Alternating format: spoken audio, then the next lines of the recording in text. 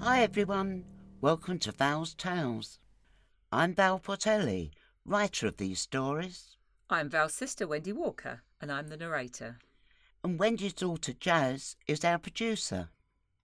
Every fortnight, we'll bring you a new story. Sometimes funny, sometimes sad, always thought-provoking.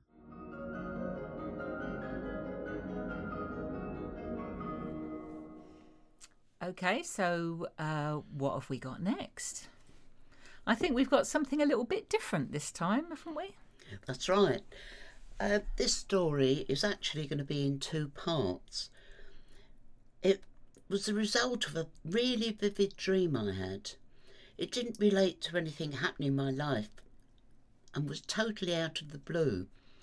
But as soon as I was awake, I had to grab a pen and paper to make sure I remembered the first thoughts and ideas.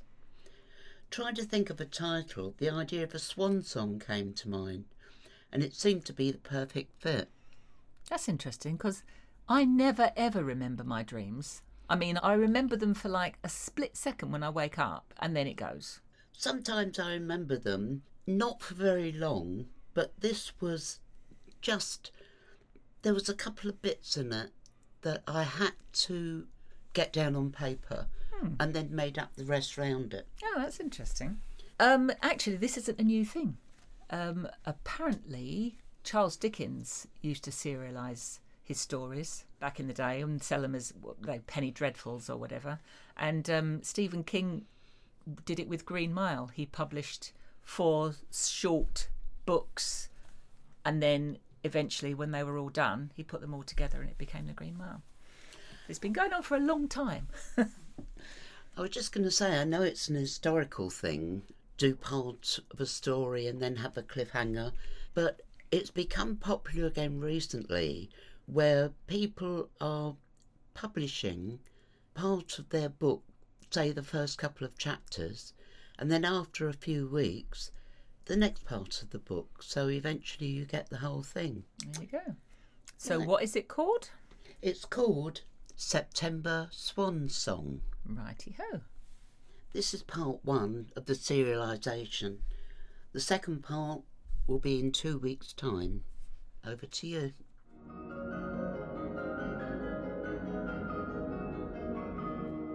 September Swan Song, Part 1. There was a definite chill in the air as I took my coffee onto the veranda to watch the waves tumbling over the sand on the beach in front of our villa. Although the warmth of the September sun had decreased nearly 2 weeks previously, the glare was still enough to make me reach for my sunglasses. It would soon be time to pack up and return to our usual place of rest for another year. The 3 of us, John, Mike and me, had been coming here for 11 years now, and I wondered if these annual visits would go on forever, or cease as easily as they'd begun. We'd been friends at junior school, stayed in touch during our teenage years, drifted apart when girls became the focus of our attention, and then found each other on social media when divorce and similar circumstances had changed our outlook on life. Men of our generation had been brought up with a different set of values. It was the man's job to provide for the family, contribute enough so the grandkids could go to college, and hope inflation wouldn't reduce our pensions so much that we would be wrapping ourselves in blankets as we couldn't afford to put on a single bar of the electric fire. I'm David, by the way, commonly known as Dave. Now, when it comes to the internet, although I'm nowhere near the standard of the kids who flip from one app to the next depending on what's in vogue, I do enjoy technology and can find my way around most websites. My research told me that in the 60s, when we were born, John, Michael and David were the 3 most popular names in the UK for boys. Forgive me, I'm getting old and I tend to go off at tangents remembering way back when. The 3 Musketeers. Anyone remember them? Although we were all born in the same year and within 6 months of each other, in our later years we took very different paths. It became a fixture in our diaries that once every 3 months or so we'd meet up and share our thoughts and dreams, warts and all, as true friends can. We didn't ask John why he'd never married, but after one particular boozy session at my house, He admitted he was gay. It must have taken a lot of courage for him to come out, but then Mike's admission that he'd been married 3 times, had umpteen grandkids, and still got horny at the sight of a miniskirt had us all laughing, even if it wasn't politically correct. Friends are there when you don't need judgment. I suppose I was the most boring of the 3 of us. I'd met a girl, got her pregnant, done the honourable thing, and somehow we'd made it work. Until she died shortly before I was due to retire, so we never had the round-the-world cruise we promised ourselves. It's such a different world today that the younger generation will probably find this hard to understand. We took our vows seriously, and although I was sometimes tempted, I never cheated on her. By the time I was a widower, it was too much effort to try and get back into the dating game. I think it was Mike who first came up with the idea of the 3 of us spending a holiday together. He was between marriages and wanted to get away for a bit before the latest gold digger started chasing him for maintenance. He ran several successful businesses and invested wisely, so I wasn't surprised to discover he'd bought a private island, complete with luxury villa and yacht. A daily ferry transported cooking and cleaning staff, as well as all the supplies necessary.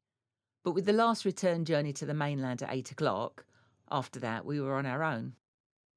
We spent our days watching and photographing the wildlife, keeping fit, tramping through the undergrowth, fishing either from the shore or the small rowing boat, and lazing by the pool working on our suntans. After our evening meal, which the chef prepared before leaving, we'd load the dishwasher and sit out on the porch with our sundowners listening to the night. There were full-sized TVs in all the rooms and a generator in case of emergency, but often we would read our books or chat about the old times, enjoying being away from day-to-day hassles. "Only 2 more days and it's back to the rat race," Mike said as he sipped his bourbon. "I'm going to miss you guys." "Do you ever think of selling the businesses and taking life easy?" John asked. "After all, you're not getting any younger and I'm pretty sure you could afford it." "I would if I could, but the alimony payments don't make it feasible. With hindsight, I should have had my wicked way and vanished rather than marrying the girls, but it's too late now. My only option is to try and outlive them all and stay young enough to enjoy life." "Knowing you, Mike," I said, "you'd be celebrating your freedom on your 100th birthday and get caught up with the young girls slicing up your cake. I can't see you ever changing." John laughed, but he looked quite sad. "At least you've both known the comfort of a partner for most of your lives," he said. "Whichever way you look at it, I've missed my chance." "Was there ever a special someone?" I asked. "I know in the early days it was different, but times have changed and you're a presentable bloke. Might not be too late even now." "If I didn't know you better, I'd take that as an offer." John's smile didn't quite reach his eyes. "There was someone once, but I was 18. Although our families suspected, they would never have agreed for us to be together. In fact, I'm sure that's the main reason they moved abroad, so we'd be out of sight, out of mind. I never forgot him, and I often still think of him." "Would you go back in time if it gave you the chance to do things differently?" Mike asked. "If it meant I had the chance to try and find him again, yes," John said. "What about you, Dave?" "Probably, yes," I replied. "And don't get me wrong, I loved Jenny, and we had some good times together, but having to get married when we were so young, I never really got the chance to explore the world. Too late now." "It's never too late," Mike said. "What if I told you I had something which could take us back in time for a second chance? The only rule is we'd have to agree on the year and how old we were at the time." "I'd say you've been a wonderful host, but I'm ready for my bed and I'm too old for the wacky-backy these days. Good night, guys. See you in the morning."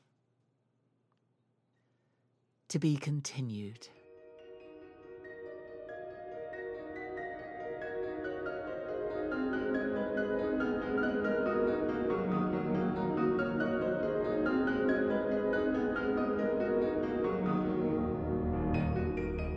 Thanks for listening. If you're enjoying these stories, please subscribe on Apple Podcasts, Google Podcasts, Amazon Music, Podbean, or our YouTube channel. You can also follow Val's Tales on social media. Details coming up.